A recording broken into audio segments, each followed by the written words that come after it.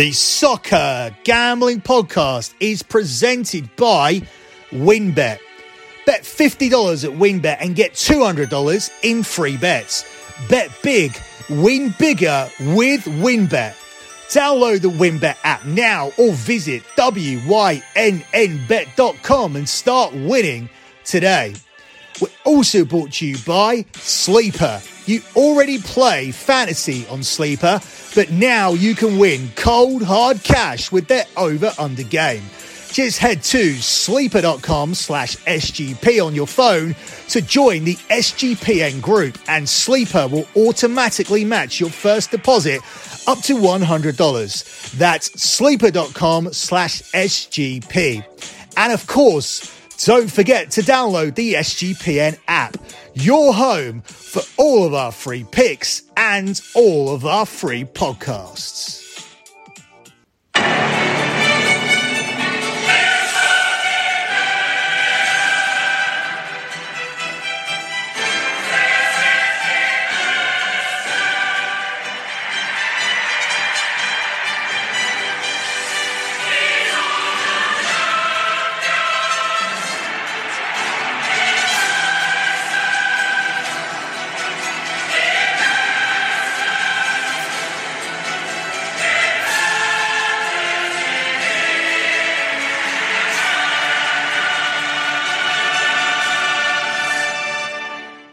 You are listening to your Champions League season wrap-up here on the Soccer Gambling Podcast.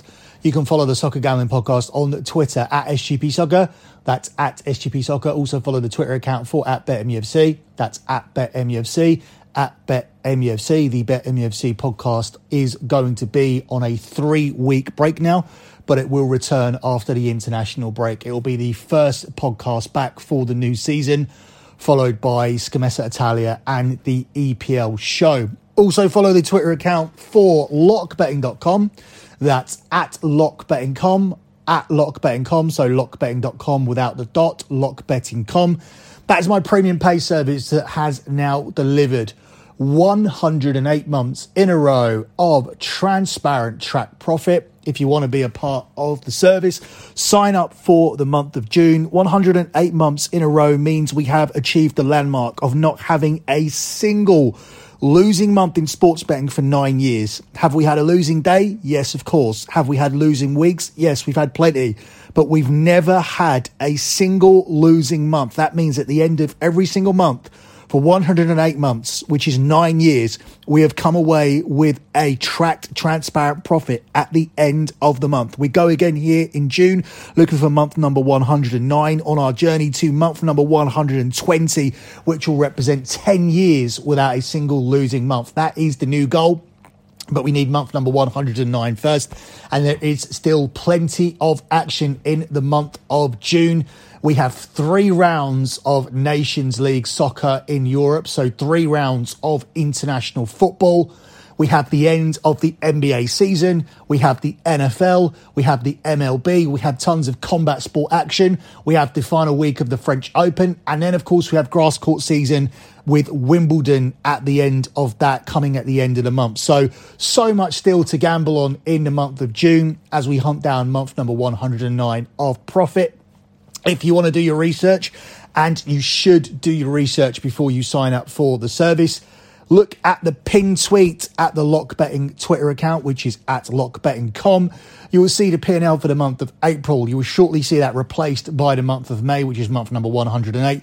Look at those 2 P&Ls, go through, look at the spreadsheets, look at the type of bets we do, look at the type of stakes we put out, look at the members' comments at the bottom, verifying the fact that we have delivered that profit. And if you want to see even more spreadsheets, go down to the bottom of the P&L. You'll see little tags. They'll say things like football, tennis, NBA, NHL, etc. One of them says P&L. By clicking that, you will gain access for free to all of the other lockbetting.com P&Ls. As I said, have a look at the type of bets that we do, have a look at the stakes, have a look at the members' comments verifying the fact we genuinely have delivered 108 months in a row of transparent track profit. Once you've done that, get involved for the month of June as we do hunt down month number 109. Before we move on with breaking down the Champions League from this season, beginning with the Champions League final. Let me just let you know there is still plenty of content to come here on the Soccer Gambling Podcast for the month of June. You are listening to your Champions League recap. I will be dropping a Scommessa Italia recap as well. There will also be an EPL show recap from the EPL season, but that will be after we've covered all the international games, because these international podcasts fall under the EPL show banner. So once all of the international football is completed, there will be a final wrap-up edition for the EPL season. We'll do one more episode of BetMUFC to see what Man United have done in the first couple of weeks of June before we come back with BetMUFC at the start of July. And to finish things off, you will finally get the World Cup preview. That has been put off for a while because of the Champions League and the Europa League, and then straight back to domestic football. The hectic schedule meant that a very important podcast would have been lost in the shuffle. So after we've had all of these international games, after we've done a Scommessa Italia wrap-up show, an EPL wrap-up show, and one more episode of BetMUFC, the World Cup podcast will represent the final podcast of the 2021-22 season. And then we will have a couple of weeks off. We will return in June with a episode of BetMUFC, which will be the first episode of the new season, the 2022-2023 season. And that will be followed up by all of your usual season previews, a Bundesliga preview, a La Liga preview, Scommessa Italia, of course, and the EPL show as well. So let's move on with the Champions League. Very, very happy with the results on Saturday. Real Madrid have won the Champions League. They were a team of God, as I said that they would be. As soon as they eliminated Manchester City, I got what I could down on them to win the final. It wasn't a case of hating Liverpool, which I do. And my hatred for Liverpool and a lot of the things I said about them has been proven correct with what we saw before the Champions League and the 36-minute delay. We'll talk a little bit more about that in a second. But let's focus on Real Madrid first. They showed you that age doesn't matter. Class is permanent. And the likes of Toni Kroos and Luka Modric and Karim Benzema, they all continue to deliver.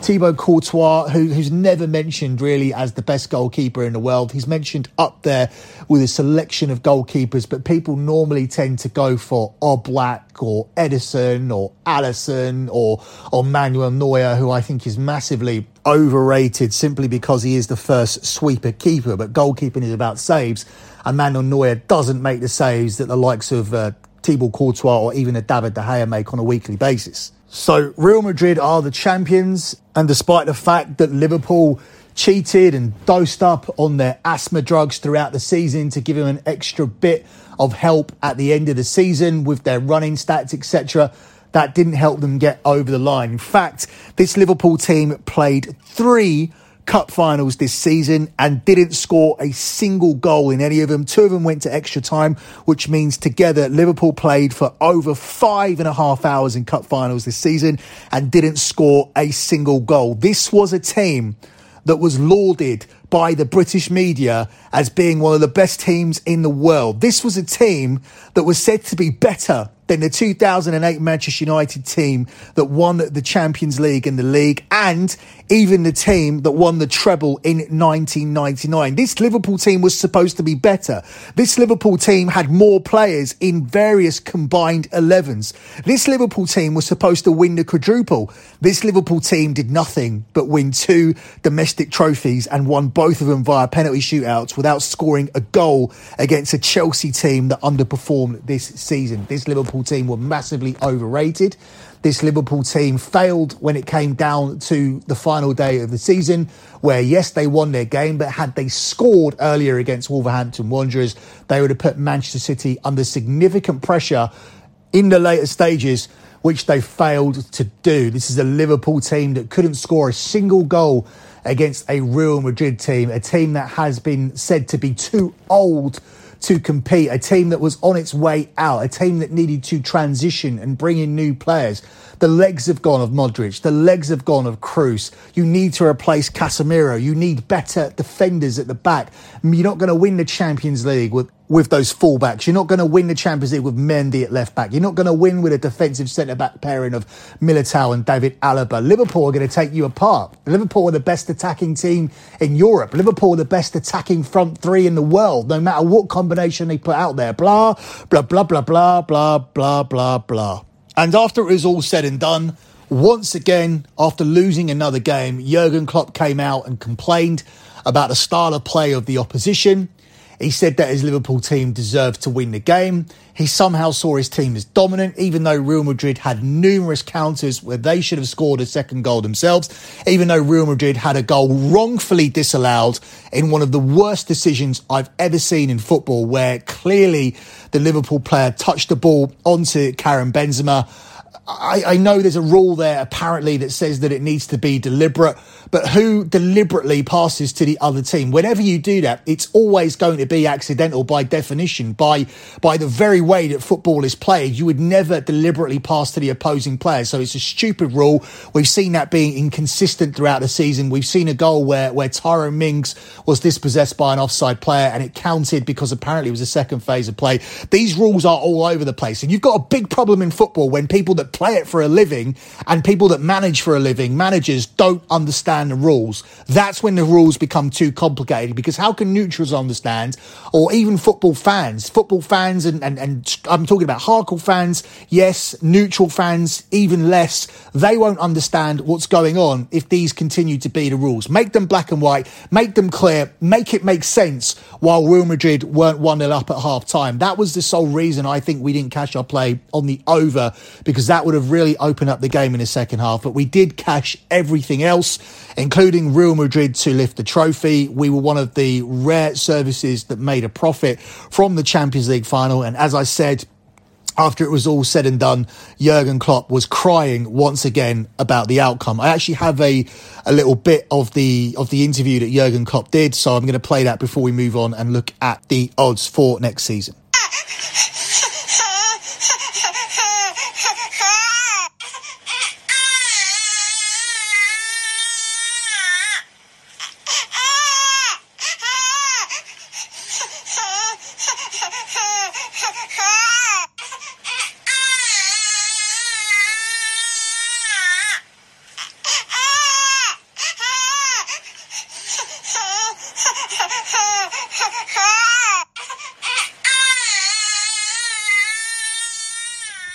Yeah, so there we have it. Jurgen Klopp talking about the Champions League final and explaining why Liverpool were unsuccessful in winning another trophy and why they only came away with two trophies.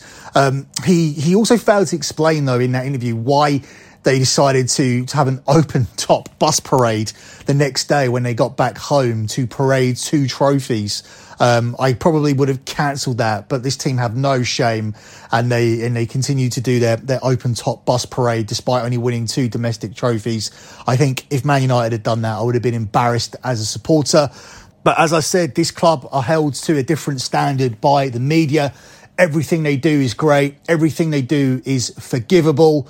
They were lauded as the best team in the world throughout the season. The story about the asthma drugs is essentially ignored by the mainstream media. And somehow, once again, when we had crowd troubles before the start of the Champions League, Liverpool fans were not held responsible for it. Instead, the British media tried to blame the French police. Now, let's look at a real life situation here. Let's say that you are going out with a woman, and let's say that woman has a history of cheating. And she tells you the first time she cheated was because she was involved in domestic violence.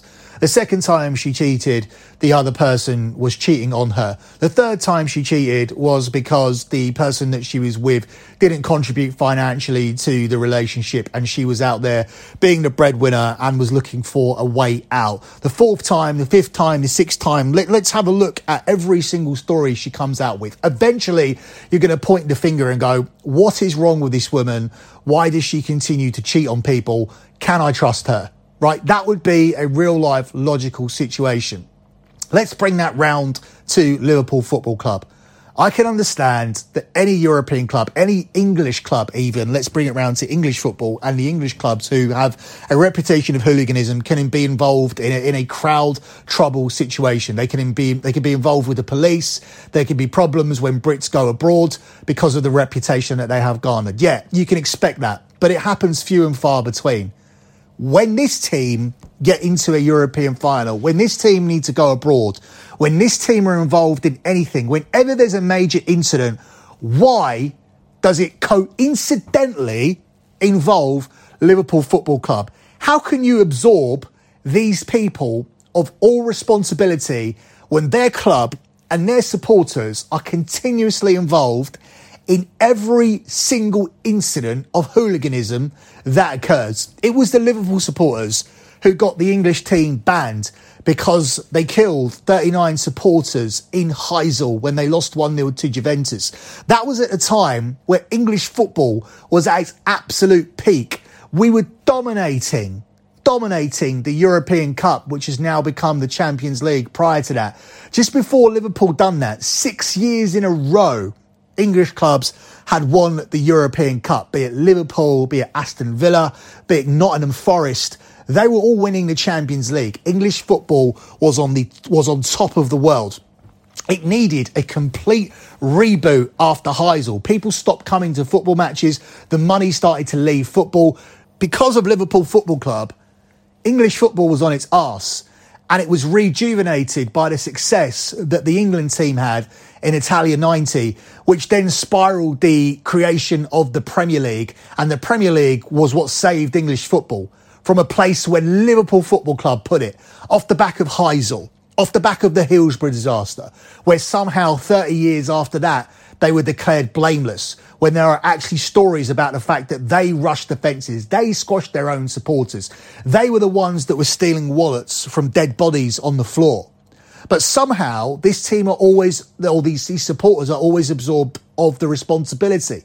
The Scousers in general, as a group of people in England, are despised by the rest of England.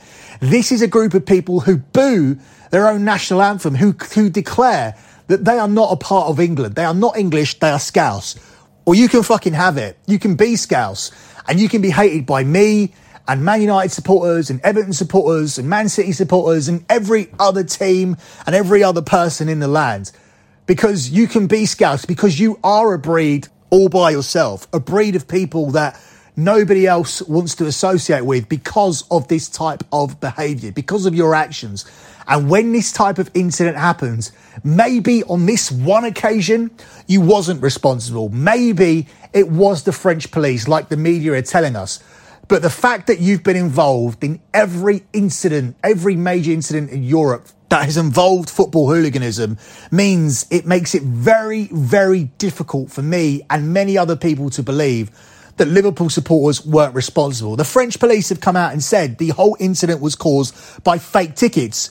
Well, who printed the fake tickets? And why would they print the fake tickets? Because they knew that Liverpool was sending 70,000 people across to France. France had to put out special laws to state that Liverpool supporters could not wear Liverpool football kits in specific French landmarks to avoid any incidents that would occur based on the history of Liverpool Football Club. They actually were implementing fines for people that wore Liverpool football kits in certain French destinations. They were ready. They were worried. They were concerned about the fact that an allocation of 22,000 tickets were given to Liverpool Football Club. Yet for some reason, these morons decided to come across in the numbers of 70,000 people. 70,000 people came across for a 22,000 ticket allocation with the sole intention to cause trouble, with the sole intention to be known, with the sole intention to try and get tickets on the black market to try and illegally make their way into this game. No matter what happened on the day or how it was handled by the French police, Liverpool FC and Liverpool supporters, these Scouse supporters, were once again responsible, in my opinion, for everything that happened on Saturday, causing the 36-minute delay to the kickoff. We did not see anything from the Real Madrid supporters. There are some Liverpool supporters that argued and showed some pictures of one or two guys jumping effects. That's normal. It's the Champions League final. You're always going to get people that try and sneak their way into the game, but they don't have a term for it. These Scousers on Twitter, they actually call it jibbing. They call it jibbing. Don't bother trying to buy a ticket. I'm not buying a ticket, mate. I'm just going to try and jib it. Jibbing is a terminology created by Scousers, and the definition of it is to steal tickets, to steal your way, to sneak your way into a game of football. It's called jibbing, and it's created and regularly done by the Scousers because this is what they do. So moving on from that, I've said what I needed to say. It's probably going to draw plenty of criticism because it doesn't fit the media narrative that's out there at the moment where Liverpool have been absorbed of responsibility. But as I said, I'm not going to buy into that. I'm just going to use my common sense and look at the fact that it always seems to be Liverpool Football Club that are involved in these kinds of incidents. So let's move on with looking ahead to next year's Champions League. Real Madrid, who just won this season's competition, are still way down the market here at 12-1.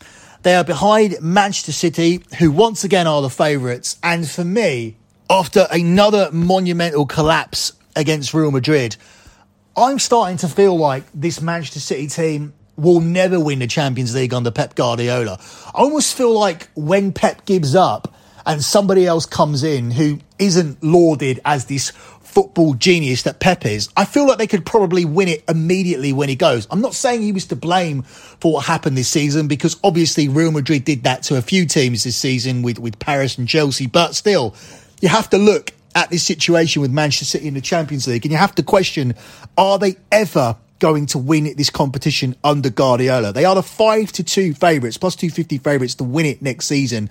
Liverpool here are the second favourites at 4-1. I think that's a little bit short. I think we are seriously, or the books are seriously underestimating the loss of Sadio Mane.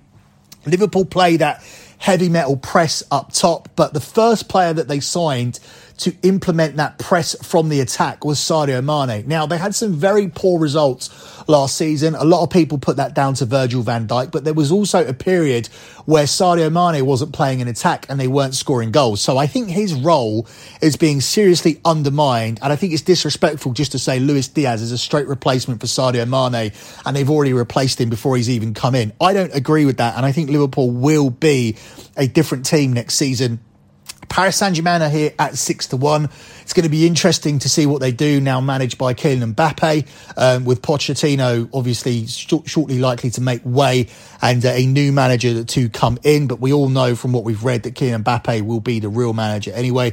He'll be picking the team, he'll be buying the players, and it'll be interesting to see if Mbappe can win the Champions League by himself next season. I think they're going to go for a different approach. I don't think we're going to see as many Galactico type players coming into PSG this season. I think they will be signing players directly trying to win the Champions League. I think they're going to be looking for more of a team ethos and possibly looking for Messi and Mbappe to carry them through in those moments where they need a match winner. But the problem is, Messi hasn't had a good first season. You're relying too much on Kylian Mbappe, and what you're getting from other players isn't going to hold up their end of the bargain simply because you don't have enough competitive football on a week-to-week basis. This is always going to be the problem with PSG. It's a monumental shock to your system when you have such easy games in France on a week-to-week basis and suddenly you need to come here and deliver at a high level in the Champions League. We saw PSG massively underperform in the group stages, so much so that they went from being the clear favourites to win the Champions League to being the fourth or fifth favourites by the time they kicked the ball against Real Madrid. And they were actually very, very good for, I would say, the whole first leg and for the first half of the second leg as well. It was just a short collapse that meant that they were out of the Champions League. And again, you almost tied them together with Manchester City. Are you going to see this team win the Champions League? Are they going to do it? Are they going to be able to get over the line? Because both teams have the squad and the individual 11 players on the pitch at the time to win these games and to do it. But it doesn't look like City or PSG are going to get it done. So outside of this top three, bearing in mind that City and PSG always manage to choke and Liverpool are going to look a little bit different next year, I feel there is significant value lower down. I'm not sure it necessarily lies with Bayern Munich. They seem to be a team who I think will struggle to replace Robert Lewandowski next season. I think that is a huge, huge loss. That's a ton of goals out of your team. Obviously, they want to move forward without him. They want to probably bring in some younger players. They do need to replace a player who's in his mid-30s at some point as your main striker. But it's the same situation that you see at Manchester United. Yes, we can't continue to build the team around Cristiano Ronaldo, but who do you get in to score 25, 30 goals? And I think that's going to be an issue that Bayern Munich are going to struggle to address. You have Chelsea at 10-1. They won the Champions League the season before without Lukaku. Then they signed Lukaku to score the goals to make sure that they challenged for the Champions League again and won the Premier League. They did neither. That signing didn't work out. It'll be interesting to see if he stays or goes, or if he has a better second season with Chelsea. If he does, 10-1 could look pretty big. But for me, I don't see them winning it either. We get down to Real Madrid at 12-1, and seeing as we found pros and cons and significant cons for all the team above, Real Madrid again offers some great value here at 12-1 to win the Champions League once again. They're going to keep Carlo Ancelotti.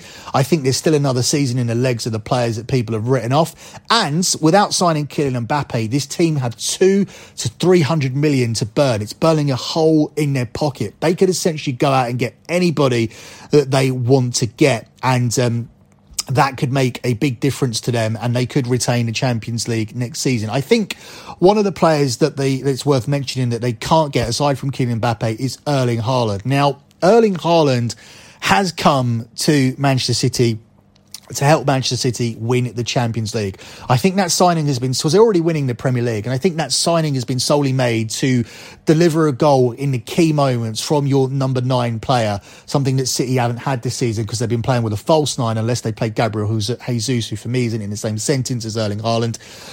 That will be a difference maker. But for me, it's not so much a case of they haven't been able to score key goals and key moments. It's just been a case of choking away leads from the positions that you've been in over the years. And that's a different issue altogether. So whereas obviously the signing of Haaland has been made to make sure that you do get over the line, it's been defensive lapses and lapses in concentrations and bad formations, for example, in the Champions League final from last year, where your genius manager outthunk himself, and lost that game against Chelsea, a game which they should have comfortably won on paper because they were the far better team, having the far better season. So that was a big, big blow for Manchester City. And I just don't think that signing Erling Haaland and adding those goals to your team is essentially going to make you non-chokers when it comes down to the final moments. And this Real Madrid team are the absolute opposite.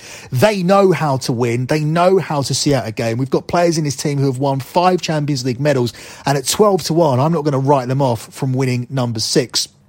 Below them, you have their La Liga rivals Barcelona. They're going to be doing some serious business in the summer window. But obviously, they're still in a situation where they need to sell to buy. So are they necessarily going to get stronger? Yes, if they sign Robert Lewandowski and bring in those goals, they will. But no, if they lose Frankie de Jong, who's their best midfield player, to Manchester United. So interesting to see what Barcelona actually do. And if their business allows them to challenge for La Liga, I don't think they're going to make any kind of impact in the Champions League. So I'll be avoiding them despite being priced at 16-1. Juventus here, they're another interesting one as well. They're at 25-1. Their main focus is going to be getting back into the Serie A title race, something they didn't do this season. So despite being a big price, I would write them off here as having no value at 25-1. Atletico Madrid are an interesting one. Had a very, very poor season last season. They came nowhere near retaining their league title. But here, coming into this competition, they are a team who are very, very difficult to play against. I just think at this point, the defensive way that Simeone plays has been found out. I think they're a team who could do well in the Champions League if they get an easy route. But if they end up coming up against a team like a Manchester City, a Liverpool or a Bayern Munich, they will get taken apart. Inter Milan, I think their main focus again is going to be on Serie A. I don't think they have the finances to strengthen, and without that, I don't think they're going to compete for the Champions League. And then we have Tottenham at 33-1. They could be interesting because I don't put anything past Antonio Conte. It may sound ridiculous, but I would not dissuade anybody from having $10 or $20 on Tottenham at 33-1. Antonio Conte has shown what he can do this season. And I think the most significant takeaway here from Tottenham's price is the fact that Had they played 2 legs against Manchester City, had their league games been 2 legs, they would have beaten Manchester City 4-2 because they beat Manchester City twice in the league. Had they had 2 legs against Liverpool, they would have drawn 3-3, and they were dominant in periods of both of those games, particularly at home. So they have come through the last EPL season unbeaten against Liverpool and Manchester City, who are the 2 favourites to win the Champions League this season. So they've shown they know how to play against them. So they're a really big price here at 33-1. So that may stun some people, but I think the significant value lies in Tottenham here at 33-1 and on Real Madrid to retain their trophy at the price of 12-1, because this is going to be a Real Madrid team that has all the players that already won the Champions League, plus they are going to invest 200 to 300 million on top of that squad, making them a decent investment here at this price. Should Manchester City win the Champions League on paper? Yes. Should Erling Haaland make a difference? Yes. Do they have the perfect squad and the perfect 11 to win it next season? And should they be the favourites? Yes. But there is just something. There's just something about this Manchester City team under Pep Guardiola. It happens too many times. Like Liverpool are involved too much in the hooliganism and you stop trusting their point of view as to what happened. I have reached a point where I may have lost trust in this Manchester City team, despite the fact that everything tells me that you should be backing them to win this tournament. They have all of the right players. They have the squad. They have the 11. They have the manager. They have the striker, goalkeeper, defender. They have everything here. Everything points to Manchester City. The fact is they haven't been able to get it done in numerous circumstances where they should have won it. And that makes me very, very hesitant to get stung by betting on Manchester City once again. But we'll see. It's going to be a fascinating season. This was a fascinating season once again. But the story of the season was Real Madrid. They came back and made miracle comebacks on 3 different occasions. Karim Benzema produced 15 goals in the competition this season with just 7 expected goals. That was miraculous. Miraculous enough, I think, for us to say at this point, there is nobody that should come anywhere close to winning the Ballon d'Or. Give it to Benzema now, just like Thierry Henry said. I think he's put up a Champions League campaign by himself that will definitely stand the test of time. That's it for me and your Champions League wrap-up show. Good luck with all of your bets as always, guys, and thanks for listening.